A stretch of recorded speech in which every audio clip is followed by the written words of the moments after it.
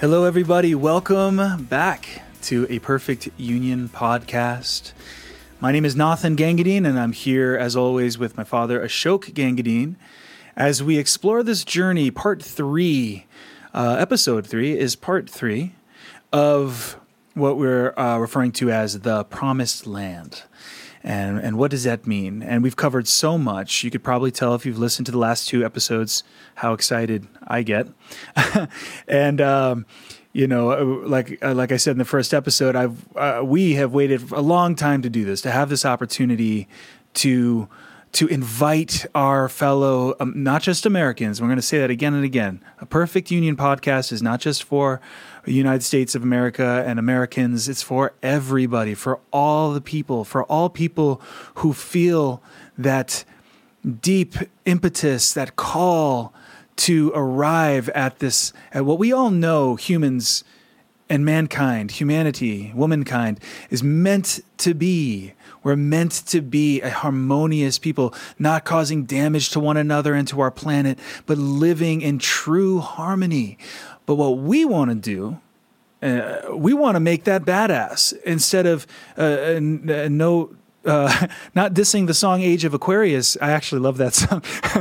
But, it kind of lends itself to sort of like, we can kumbaya our way to land of the free. No, we can't. And I think we know that deep down, that this is not some kind of fluff and stuff. Land of the free, promised land, home of the brave, anywhere on the planet is some badass stuff. And we don't just snap our fingers. If it was easy, guys, we'd be there already. We're not there yet.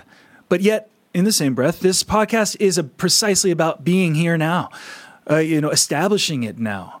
No longer, we've struggled enough, we've toiled enough, there's been enough sacrifice, enough death, enough violence, enough, all of this stuff. It's too much. We don't need. It was already too much a long time ago. We need us people to say enough is enough. And go after the real adversary here, which is in and within each of us. And that's kind of where we were starting to go towards the end of episode 2, when it was downright painful to end the episode. But we're trying really hard to keep these as bite-sized as we can for you guys. We know you're busy, but we hope you see the profound importance of joining us in this journey. It's more than just a podcast, just another gazillions of podcasts out there. This. I want you to experience this as medicine, guys. Medicine. This is a workout each time, but it's fun. We're going to play. We're going to get better and stronger at being free people. We the people is free the people, and so. We were going into this idea of what does that mean to emancipate ourselves from mental slavery? What does that really mean? It sounds nice, sounds deep. Wow, that's awesome. Good one, Bob Marley. What does it mean? How do we do it? If there is a mental slavery, as you say, what is it? And what is the initiation to be free? People, to free our minds. And I wanted to say towards the end of the last episode, before I ask you, Dad, to pick up where we were, every time we say these words like mental, I know more than anybody how many people respond to that word as mental means in your head, right? It's a thinking thing. Well, I got the answer. Just don't think so much, right?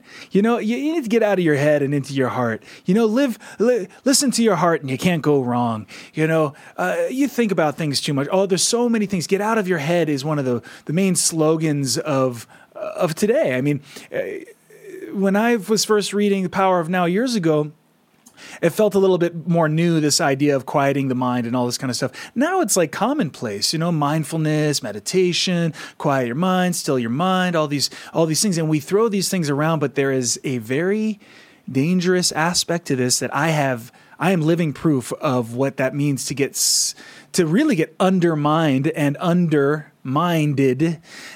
My mind got undermined by these really kind of reckless slogans that get thrown around as though they're ultimate truths. And the way I describe it is I went way deep into, feelings rule, body, feelings, emotions, intuition, heart, down with the mind, down with the head, down with reason, and I'd even get annoyed. I often tell this story, Dad, you probably tired of hearing me talk about it, but about how I just didn't even want to hear the name Socrates or philosophy. And I went through a whole phase of just rejecting it all to my own demise, because I got to this point where I couldn't even allow myself to think. Because why? Because thinking equal bad. Thinking is no good. So if you're thinking, that means you're being heady, and therefore don't think. Just get into your feelings, as if there's some kind of level of feeling that doesn't involve consciousness, mind, interpretation, which I didn't realize. In other words, I drank that Kool-Aid. I went through that kind of intoxication of, I think of it as a kind of new age, spiritual flavored sort of justification for not having to step into the most badass work of all, which is free your mind, which doesn't mean get out of your mind. It means upgrade your mind, darn it. Yeah, it means, exactly. And that's when I refer to that as when I got my mind back. So now that brings us back to this point. Reclaim your mind. And in a way, it's not even a reclaim. It's like, it's really stepping into it for the first time, activating our true potential. What makes us humans? Our in touchness with reason, deep reason, not heady reason, not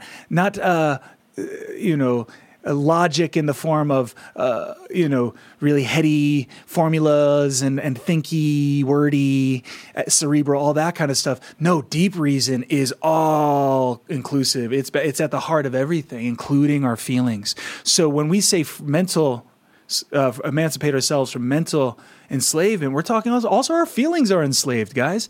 Our being is enslaved, and we cannot be in the land of the free if we are trapped that way. So just in case, I wanted to open up with that, because just in case, and I know you're out there, some of you who are just like I used to be, down with the mind, down with the head, it's actually doing you wrong. And I invite you to let that go and consider, if nothing else, just consider the possibility that this mental emancipation is also a body emancipation, emotion emancipation. Feelings are hanging in the balance here too. So take it, go. That's so much beautifully done, Nath. So mental processing and the mind and thought and reason. And I like to hold the global wisdom perspective across the planet. It's 2,500 years of our great traditions and seeing the journey of mind and consciousness through that. All of our great teachers and traditions have seen that the everyday mind, great as it is, and it is great, right? All minding comes from the source of being, the source of the infinite presence. And we can't ever step outside of that logos, so to speak, or Sophia, the logosphere. So there are depths of minding and mental processing. And you touched on some amazing themes, because everyday culture is interpreting. All experience is interpreted, and that's an important word we need to pause on and breathe a moment. Mm-hmm. Right? People, how many of us realize that when we are experiencing the world around us, think what we see, what we hear, what we feel, our inner experience, I'm hungry, I'm thirsty, I'm depressed, I have a headache, or I'm scared, the storm is coming, the hurricane is here, internal, external, all of our perceptions. Most of us don't realize that we're playing a role in what appears to us. There are technical words for that in philosophy, but we don't need to bring it in here, because we're seeking to just be on the ground floor. And what you're saying, that there's a suspicion about words like reason and thought, because thinking, say, you're in your head. That's just in your head. What is real is what we physically encounter around us with our senses, right? That's what's real. And so what I can feel is more real than what I can think, right? Because our body embodiment is prior to what our thought is. So there's a long, deep, ingrained division in our everyday life across the planet to physicalize and to make the physical and the senses as a way of getting information as primary. And we tend to think of thinking, that's theory, that's academic, that's right. So that there can be a kind of growing disrespect for minding, for the mind, for thought, and a kind of privileging. If I feel it, if I have an intuition, it's my heart is prior to my mind. Those kinds of ways of thinking. But what wisdom has revealed to us in all of our great traditions and Enlightenment teachings is that all minding, every form of our experience, has an interpretation going on. We're mentally processing. We almost need a word now, and we've introduced one into our journey, episodes 1 through 9, of mentation. We need a more generic word like that. Mentation is the mental processing of our life, of our culture, of our experience. All of it. Feelings, hopes, desires, wishes, intentions, decisions, choices, all of it. Our intuitions, all of that is part of mentation, and mentation is a mental processing, and that means an interpretation. It means a lens, and I'm interpreting it according to my lens. And when we realize that, what you beautifully pointed out is our great teachers saw that normal, everyday thinking, great as it is, often information processing, we can call it Google information space, right? We're very adept at language as information and thinking and communicating with one another, even dialoguing as processing information, communicating information, as if you can Google that information. But our great teachers saw that there's a deeper way to use our mind than most of us know. It's called meditation. So the technical word for information processing we call predication. Subjects and predicates, and joining information to make pieces of information. And its content is what we talk about. We always, our everyday linguistic powers and mentation power is information about, talk about it, think about it. It's always about. So wrap your head around it. Yeah. That's right. I, the thinker, separated from what I think or what I experience, what I feel. So all of our experiential life is processed in that space, in that more egocentric, ego-mental space. There's the word mental, ego-mental. But there's a source mental.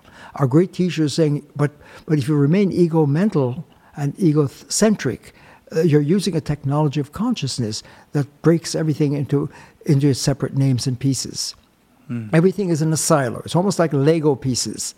Lego land. We're living in a Lego mental space. When the word Lego means separate units. Colors are separate. Red, blue, green, right? And even colorless is the name of a color. Table, chair, ground, earth, sky, I, you, me, all of that. Everything is named, right? And we do that normally, all of us, across the planet, right? And they're like Lego pieces of information. That's a function of our mental processing or mentation. Including it. So we can't just say the mind is better than the heart or the heart is more intelligent than the mind or stop the mind, shut down your thinking. You brought that out beautifully. Because we could still be in the wrong ballpark, so to speak, in terms of meditation. The science and technology of meditation cannot be processed and understood from an ego-mental space. We've got to upgrade and somehow step back and cross over. There's a journey to the land of the free and to overcoming emancipation of the mind, right? If we're not aware that we're using a code, a matrix, a grammar, a logic, that's making it possible for us to have all of our experience, all of our feelings and hopes and wishes and dreams, all of it is in that space. If we're not aware of that, then we are under the sway and colonized by that. And the path to wisdom, the path to becoming free, the path to the land of the free, and where we have to free our mind from patterns that we don't even realize are using us and holding us colonized. We could be in a mental colonized position, and that's really at the heart of the crossing into emancipation of our mind. So you beautifully point out, let's not disparage the mind. Let's not disparage reason. Let's not disparage literacy, the word, language, right? But let's become aware, are we in an adolescent stage of thinking and mental processing and feeling and experiencing our bodies and experiencing the world?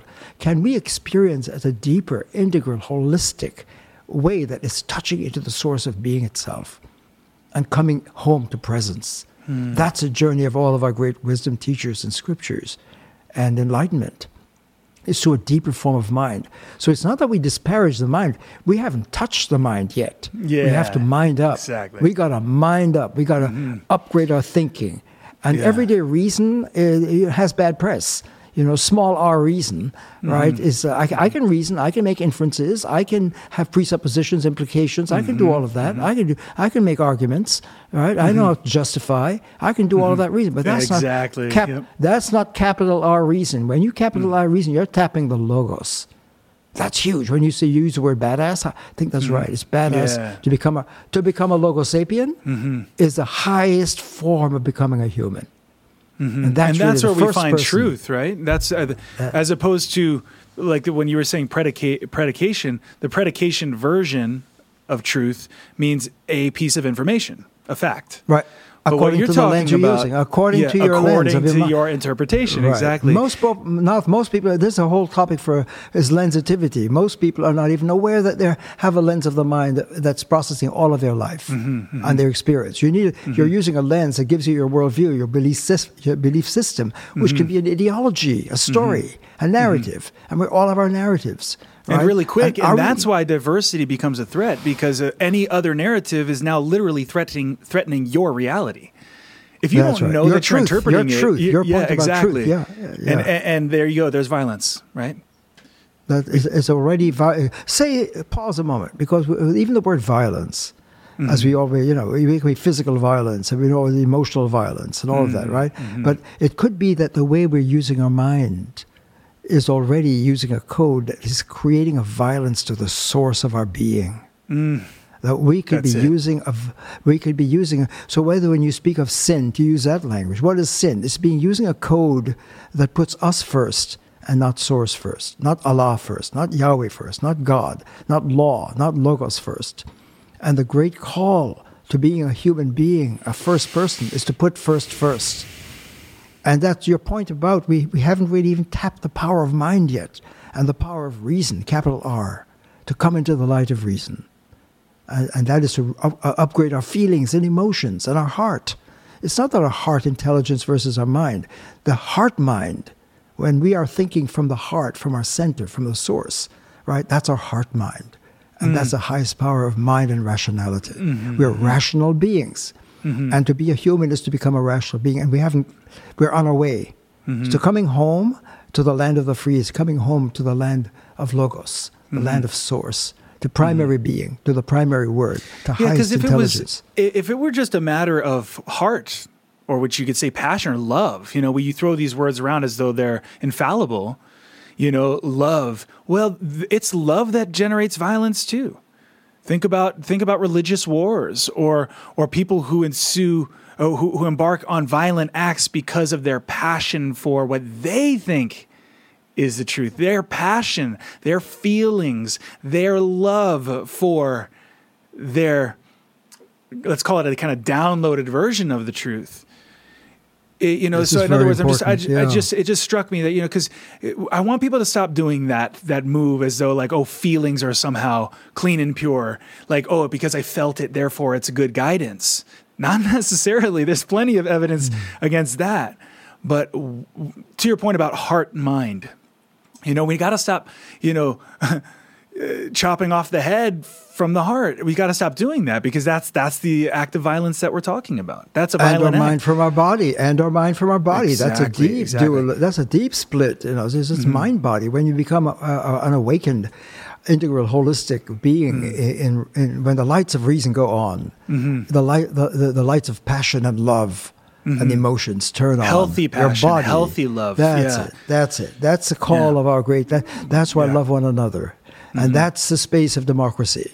That's a space of waiting, of deep dialogue, where we're not objectifying each other. So you're back to your original point about the mental processing. We can be objectifying ourselves and our other and everything around us by the Lego mind, the chop mind, the objectifying, fragmenting, polarizing mind that makes us, as long as our culture is using that code, we're going to be a divided house. And we're going to be self-divided in ourselves. And we're going to be cut off. And that's a violent space of objectifying. Because one of the greatest points about becoming an awakened, rational, compassionate, moral being is you never treat a person as an object. And if we're using a mental code that is inherently objectifying, that's right, cutting off the logos. If we're cutting off the logos, right, or whatever name you use, you could cutting off God, or cutting off Allah, or cutting off being, cutting off the word, cutting off the source of being. That's right. That's right. Then that's an act of violence.